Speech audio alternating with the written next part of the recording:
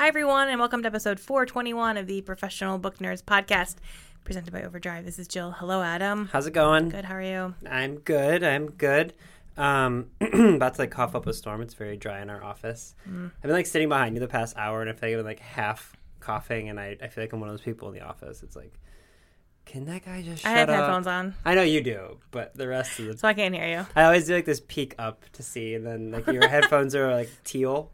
Yes, they are. And your hair is pink. It is. It's pretty obvious. Very obvious. I do think there's someone near where our recording is who has a dehumidifier of some variety on her desk. Is that what that is? Do you know what I'm talking about? Yeah, I think that is what that is, which is wild. It's a little mini one. It's really cute. Yeah, there's been a cactus. Or not dehumidifier, humidifier. Humidifier. That's what I meant. Yeah. Humidifier. Yeah, which I could use one of those right now because it's very, very dry around here. But anyway, yeah. So today's episode is an interview I did with Elizabeth Little, who wrote a book called Pretty as a Picture, which is, it's a movie director who's really, really egomaniacal and crazy and has this absurd set for this movie that he's trying to shoot about a murder. And then wouldn't you know it, a murder takes place. And the whole story is told through the eye of the editor, who is, it's briefly mentioned at the beginning, I think, that she's on the spectrum, and that causes her to see the world a little bit differently, and she's extremely analytical, and it's just such a good book. It's such a cool mystery, and most of this episode is just her and I. You can tell how big of a film nerd she is, so we just talk about movies for a really, really long time, and our respective movie. We both took the history of film classes in college and all that kind of stuff. So really, really fun. I think you guys really like the conversation, and the book is awesome. It's called Pretty as a Picture, and yeah, it's out tomorrow if you listen to this on Monday. If people want to get a hold of us, how can they do that? They can go to our website, professionalbooknerds.com. You can get all of our social links there.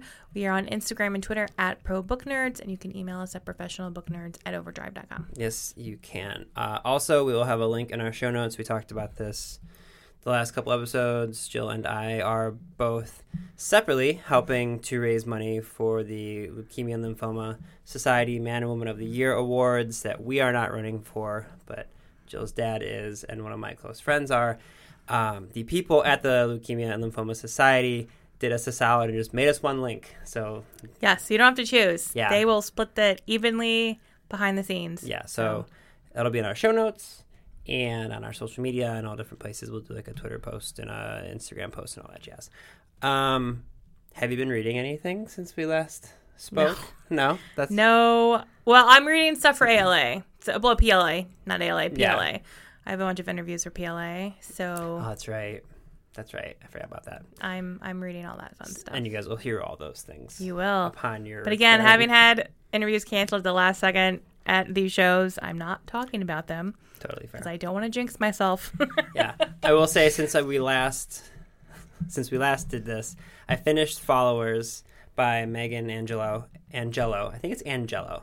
But a few people tweeted about it. In fact, I think the publisher did, and they're let us know what you think. It was really, really good. It very much is a Black Mirror. Nice. Definitely recommend that. Remember that when you're talking about that one, yeah. And then The Truants I listened to by Kate Weinberg. I had one of those weeks where I had a lot of just mindless things I had to do at the office, so lots of audio. The Truants is an Agatha Christie style kind of murder mystery, where somebody ends up dying in the group. I don't want to give it away because they don't die until closer to the end. But the way that the person supposedly kills them is super cool. It's very Agatha Christie-y. So really, really good if you're a fan of any of the Agatha Christie books. She does a cool thing. Part of it is about the time that Agatha Christie disappeared and all sorts of fun stuff. So, yeah, that was really, really good. That was The Truants by Kate Weinberg. And, yeah. Anything else you think people should know about? Well, if you're going to be at PLA, oh my gosh, you can come and visit us. I may have to have you edit this later. I believe we are in booth 823. Mm-hmm. Actually, while you're talking, I can look it up. So I'll be there if you're going to be one of the public librarians at our big party on Wednesday. One, there will be a lot of you.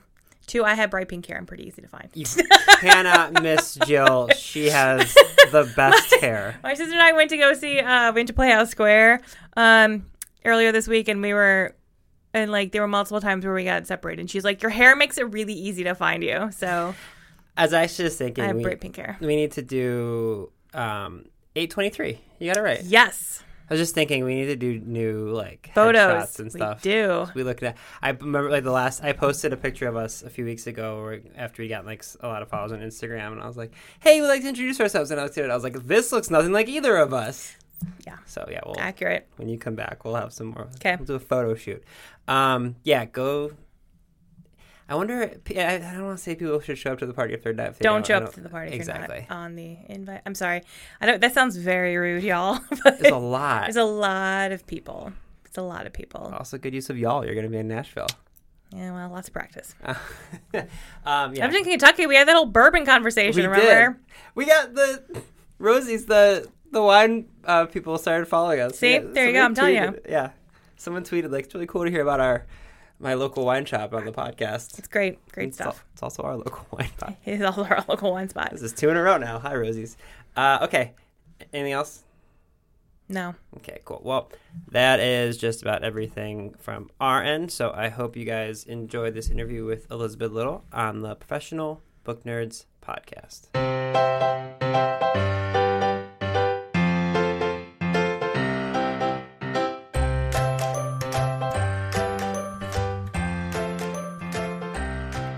Hey everybody, it's Adam. I'm still here in Philadelphia at ALA, and I'm super excited to be sitting down with Elizabeth Little, who is the Los Angeles Times best-selling and award-winning author of Dear Daughter and 2 works of nonfiction.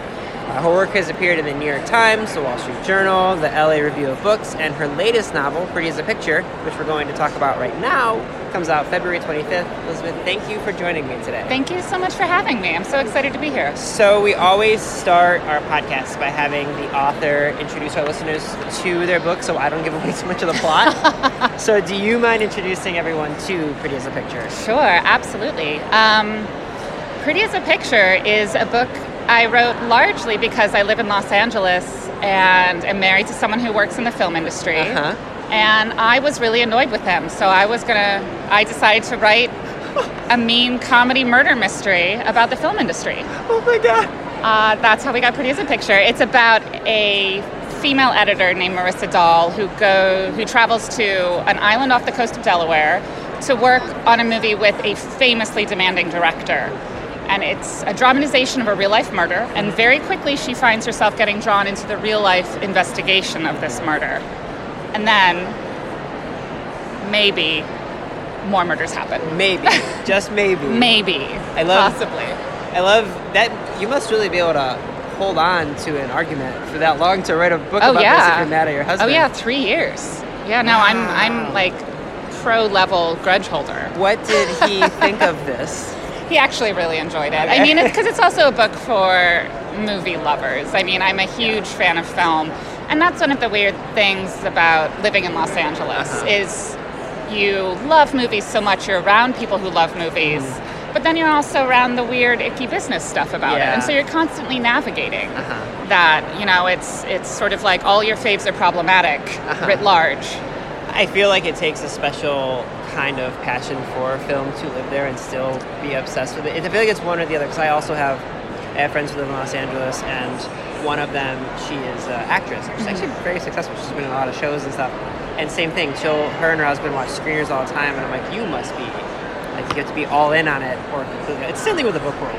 You see all the ickiness that goes on. Right, exactly. Yeah. There is, I'm curious of what you think about, the setting is a big part of this. There's a specific place that they're at. And I'm curious, does it feel essential to kind of isolate a story in this day and age now for you as an author to be able to write this type of book? Yeah, I mean, I think thriller writers have a real challenge these days with technology. You know, how do you keep your characters in real peril and keep them genuinely in the dark when we have cell phones in our hands, where we have tiny little Sherlock Holmeses we can consult at any moment. And it's really, it's a real challenge. And so Yeah, I used a few tricks to get her away from her phone, to put her on an isolated island that you can't get off. And, I'll admit that that's a neat little shortcut for me as a storyteller. Yeah. But I think, as long as I'm upfront with, these are the rules of the game. Yeah. And I hope the readers will come with me on that. But I think the trade-off of that is, like, it's a necessary evil to do to get your characters in a certain situation where a cell phone won't solve a problem, but also it lends to the environment being almost like a character in the novel. Right. And I think you'd be hard-pressed to find a really successful mystery novel that doesn't have setting playing a really important part of it. And I particularly, one of my favorite movies of all time is Clue. Right. Clue made me who I am, for better or for worse. I can see that.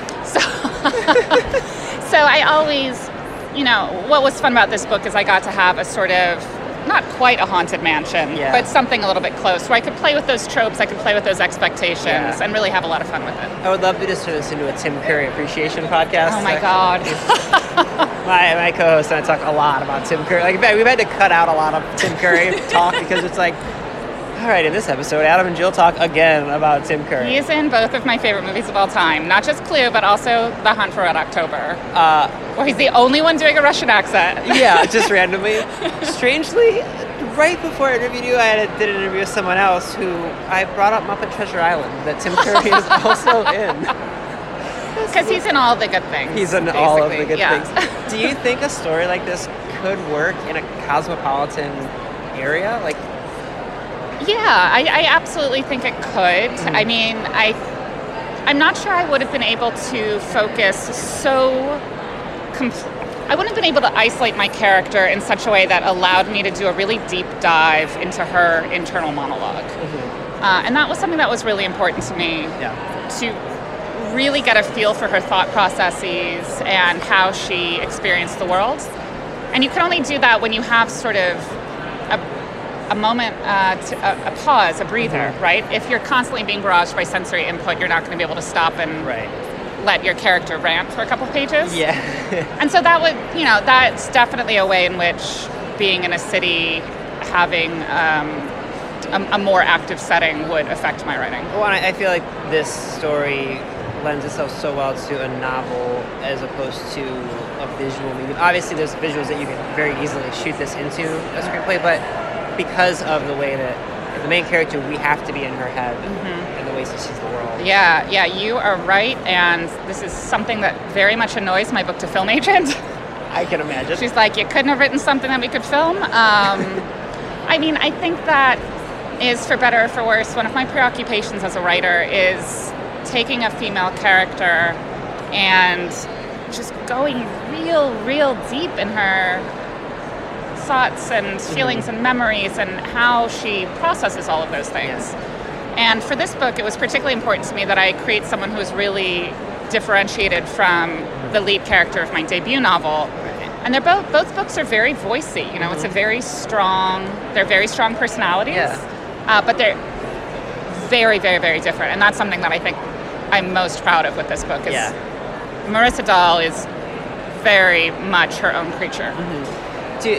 Doing such like a character study like this, do you find yourself spending a ton? I feel like you must spend a lot of time like building her out before you even write word one of a book like this. Was it character first or plot first? Or? Yeah, it's always character first for me. And in fact, I am a very inefficient writer.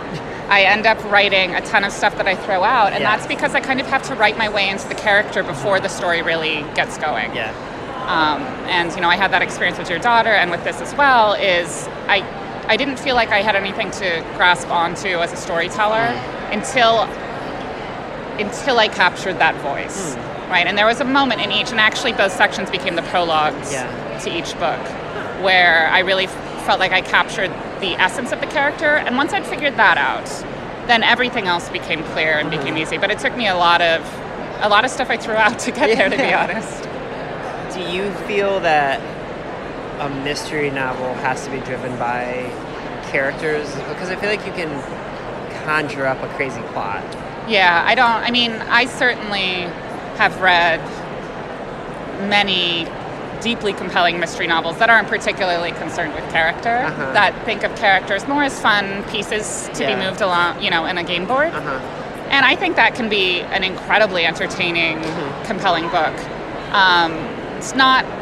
That's not where my skill set lies necessarily. I use the mystery as a conduit to understand the person. Yeah. And so for me, the murder is sort of a means to an end. Yeah. Whereas I think in other mystery novels, the fun is in figuring out the puzzle or the twist that comes at the end. And they're all great books. They're just, different flavors. Right, yeah, and exactly what you said about kind of figuring out the twist at the end. That is a very Agatha Christie-esque thing that you're always thinking of, but something that I found interesting, finding interesting about your book, and then like same thing with like an Agatha Christie now, was like, you are making it at a certain point you feel like everyone's guilty at some point, and that's a very Agatha Christie thing to do. Like that had to be intentional, like to keep everyone on their toes. It was. And what's interesting about this book for me is it's what happens when storytellers have to solve a crime. Yeah. Because in our jobs, so much of what we do is to, pitch ideas for stories.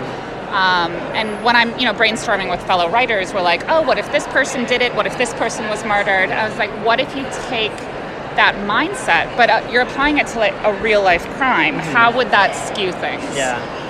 And so you have someone who's used to coming up with Hollywood plot twists, and then you put them in this real situation. She's like, well, of course I can think of a way anyone could have done it. Yeah.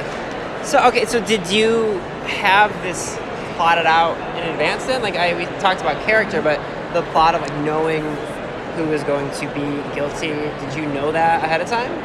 No. Which honestly, that probably helps wondering, making it feel like everyone is guilty, because you didn't know. I think it does. I really do. And I think that's true. And I think Gillian Flynn has actually said that about some of her books, where I think particularly with Sharp Objects, she didn't know the end of that. Yeah. And I think if the author actually surprises themselves in the writing, that gets you a long way towards surprising the audience as well. Because if you are so certain that you are going to get to one place, I think that comes through in the writing a little bit. Yeah. And mystery writers are just so knowledgeable in genre tropes. I basically figure it is pointless to try to trick them because they're smarter than I am. Yeah. Like, there's no way I could ever outthink some of these really crafty mystery fans. So what I try to do is give them a solution that they'll probably figure out, but then make it really satisfying in the execution. Yeah. So even if they know what's coming, they can enjoy it unspooling. I do that.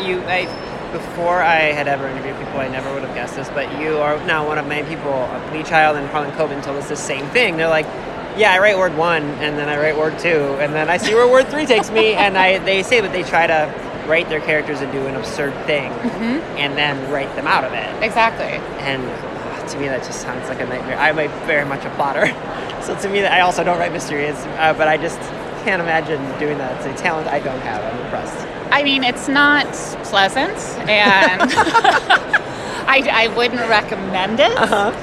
But, for me, I think that's how you get something that's closer to true, right? When you allow your character to develop, wait until they're fully formed, and then kind of set them loose and see where they take you. And it does require maybe over-empathizing with one's narrator, and luckily my narrators aren't completely horrific, right? I mean, that would be hard if I were writing, a serial killer book or something. I have like a nerdy, introverted female editor, so it wasn't a huge leap, to be honest. But I think you discover things in the writing of a book if you let yourself fly by the seat of the pants just a little bit. But I also have to have like 8 anti-anxiety medications, so like there's a balance, right? You mentioned being married to someone in the film industry and have always been passionate. Were you, because there's a lot of like behind the scenes type things in this, and I have the word jargon written down, but I don't like that. It feels like it's a negative connotation, which I don't think it is. But there's a lot of like behind the scenes things. Were you ever involved in the film industry before you met your husband, or is it just through him that you're able to kind of... I entertained a brief desire to become a film critic. Sure. And then I went to like one meeting at my college paper and was so intimidated by the like film bros who were there Uh-huh. and who were like, let's really get into David Lynch. And I was like, or bring it on. And so, but I've always been a big movie lover. My family loves movies, and so we always watched a ton of them together.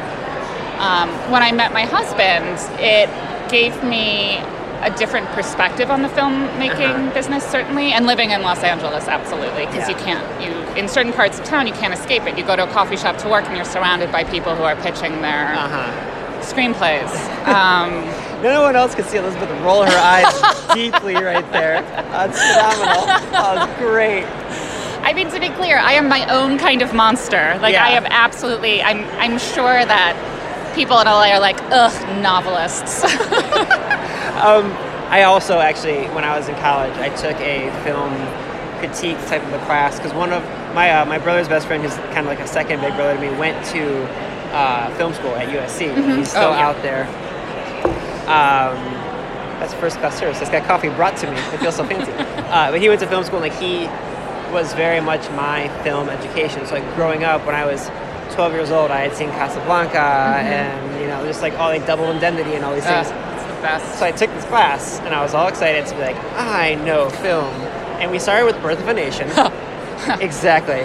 Just 3+ hours of racist garbage. Yeah, exactly. But because of all the shots and stuff that they use. But then at the end of it, we were watching like Blue Valentine, and much like you said about like just like film bros who are like, let's talk about this sad movie that gets only sadder. And it's like, but what if we like watched Clerks by Kevin Smith and just broke down conversation and said, I soon felt the exact same way you did, where I was like, maybe I just watch these for my own enjoyment. That wasn't a question. No. I have a very similar. Actually, so favorite movies. Oh my gosh, my favorite movies. I mean, like I said, Clue. Of course, yes. And Hunt for Red October, Ghostbusters. The first one. The first one. Yeah. Although I like all of them. I'm expansive and contain multitudes. I love them all. So when I was a kid, we had a VCR. We got a VCR, I think, when I was like 5 or 6, and we only owned Clue,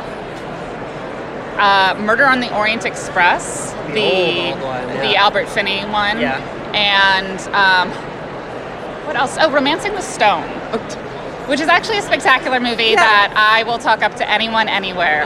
And so for a long time, those were just the movies I watched over and over and over again. But later I really got into film noir. I'm a huge Coen Brothers fan, huge.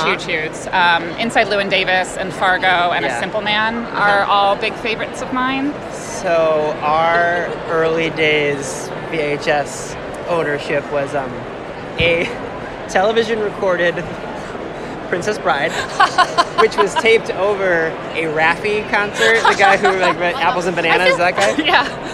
I feel like that's an upgrade, though. Yeah, that, and then Neverending Story. Those are good. Yeah. Those are that's solid foundation. It was good there. foundation, but it was like you'd get that like twangy sound that you would get when you would record a movie. And you get the little fuzz on the bottom, and sometimes you try to like adjust the tracking. Just make it worse, yeah. Yeah, I think one of ours was recorded in like slow mode, where you got like 6 hours. Oh. So if you only wanted to watch the third movie, you had to just sit there and fast forward through 4 hours. I also remember my good friend's father was very intimidating, like scary, gruff man. He's a sweetheart, but we were terrified of him growing up. And he sat us down at like 8 years old, and I watched the entirety of The Good, the Bad, and the Ugly. Oh my gosh! Speaking of a 6-hour movie, just a 6-hour Western. That's a real dad move. Real dad. My dad always, he had me watch Lawrence of Arabia really young. I've seen that movie so many times because every time he would get like a new speaker, he'd be like, we got to watch Lawrence of Arabia. Just to get an idea of how it sounds. Exactly. Yeah. He was just visiting me, and our TV broke, so we had to get a new TV, and he spent fully like 8 hours like adjusting the picture and sound quality like laboriously. Like, is this better? Is this better? My father-in-law, he buys and sells high-end comic book art for a living. Oh, cool. That's what he does. It's so cool. He's been going to Comic-Con as a vendor for like 35 years. And that's a cool father-in-law. He used to own back when these were a thing, he owned video shops, like that you could go rent videos. I love though that we do now legitimately have to explain. Describe it, yeah. Blockbuster, for all of you younger people listening, was a thing. But because that's how I scored points with him, and we would like sit down when my wife and I were dating, and I'd be at his house, and he'd have this like 60-inch TV, and we'd be watching like, The Reanimator, and I'd be able to tell him what we were watching, and he's like, you know what this is? Or like he'd put on one of the like classic Universal Movie Monsters movies, and I'd be like, oh my god, Phantom of the Opera, I love this. And he would look at me like, you've seen this? I'm like, yeah, about 100 times. And like I feel like that's how... That's your way in, that was yeah, my that's right. way in, yeah. Getting back to your book, now that we've got our little 10-minute movie sidetrack, there's also a podcast element, a true crime podcast element. I am very open with people. I don't love true crime podcasts myself because I feel like the world is terrible enough. I want to read fiction. What do you think people's obsession is with? I know, it's a really hard thing to pick apart. And every time I meet people who are really into true crime podcasts, I basically want to like sit down and have therapy with them because everyone has a different thing that draws them to it. You know, the fans of My Favorite Murder are there for a very different reason than people who are listening to Serial. And I certainly think part of it is the same reason I watch horror films, and the same reason that like my son will scoot up right up to the edge of the slide before going down. It's like feeling that proximity to danger, but still being safe. Yeah. There's something both sort of exhilarating and comforting about that. I mean, and I also think that for women and for other groups, anyone who sort of has to live with a constant low-level awareness or higher-level awareness, depending, of physical violence, there's something about leaning into that and embracing that knowledge, right? Not trying to deny the fact that you might be in danger of spousal violence or anything like that, and actually trying to sit with what that really means in your life. Yeah, so do you think it's like a catharsis? Like I do. I do. I think, I mean, again, I think it's really personal, and I do think there are some people for whom the armchair detective stuff is the fun part. And I'm always a little wary that we never... And I think more podcasters are being careful and mindful of the fact that these are real people. These are real crimes. These are lives have been lost, other lives have been ruined. It's really serious material. It's easy to sensationalize. Yeah, and there's a fine line of like profiting off of someone else's pain. Exactly.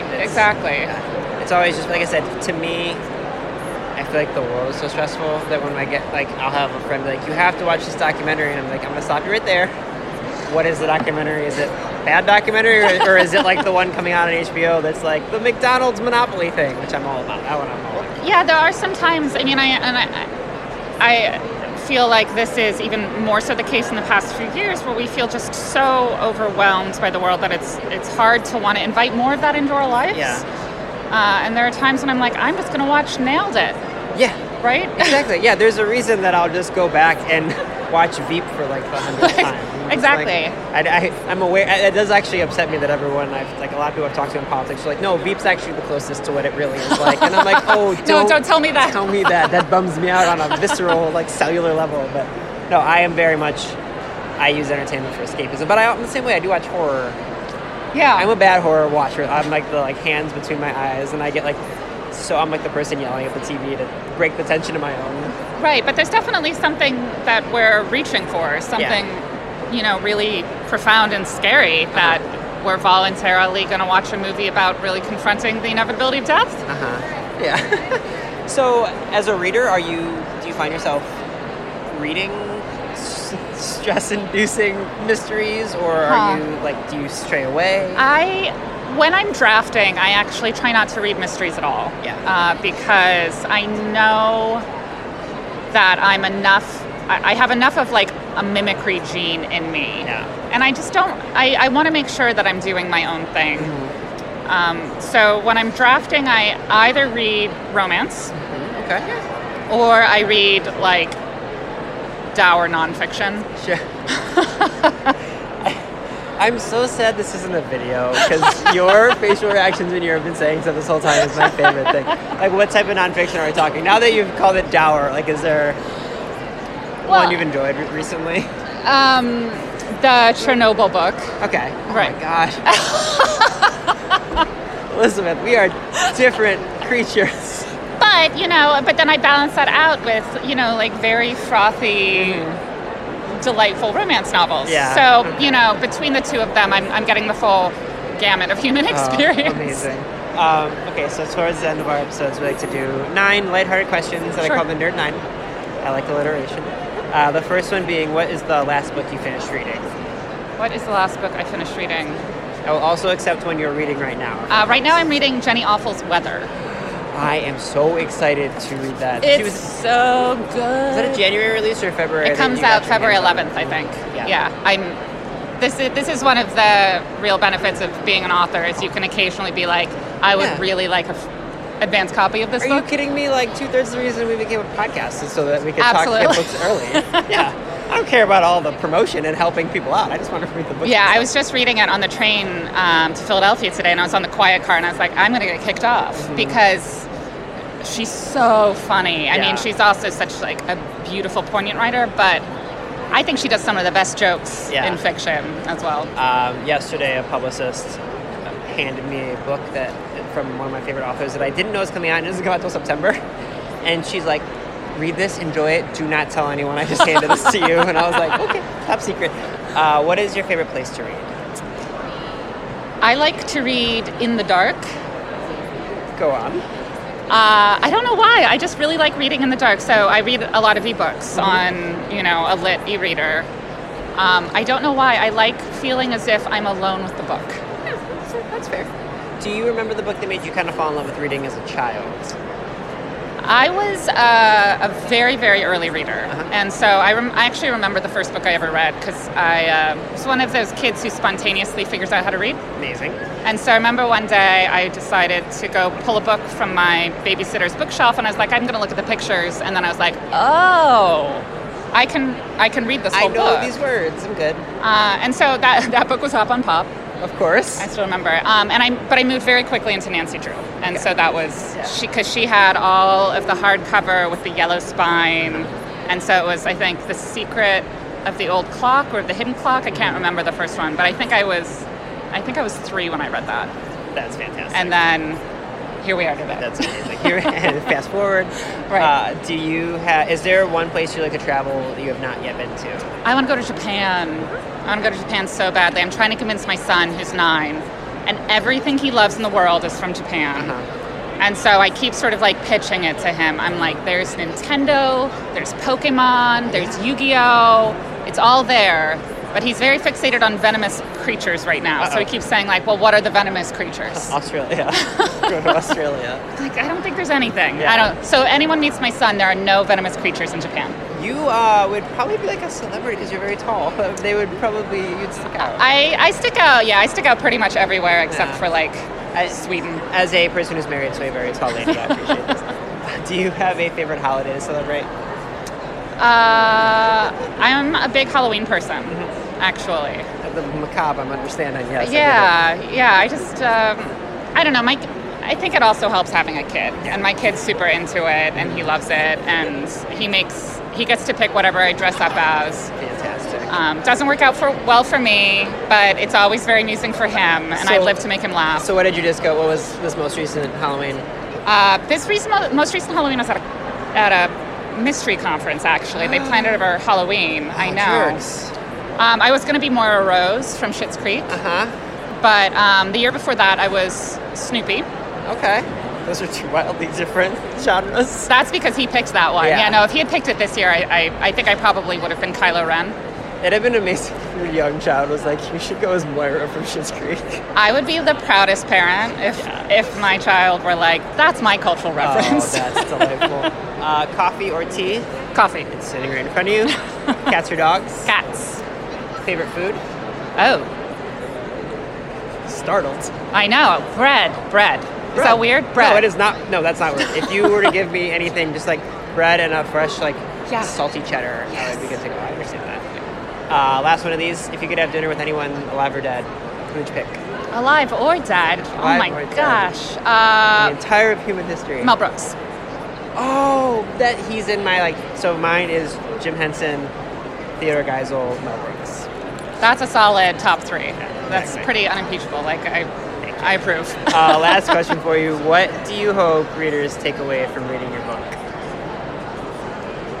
I hope that my main character sort of shines a little bit of a light into just the different ways that people can approach the world and think about the world and be moved by the world. And I hope she's an unusual narrator for them to encounter, and that she sort of stays with them and they think fondly of her. That's perfect. Elizabeth, thank you so much for joining me. Thank you so much. That was so much fun. Readers can sample and borrow the titles mentioned in today's episode from Overdrive.com, and our library friends can purchase these titles in Marketplace. Professional Book Nerds is proud to be an Evergreen Podcast signature program. To learn about other Evergreen podcasts, visit evergreenpodcasts.com. Our podcast is produced, recorded, and edited by Adam Sokol and Jill Grunewald, and presented by Rakuten Overdrive. For more information, visit professionalbooknerds.com.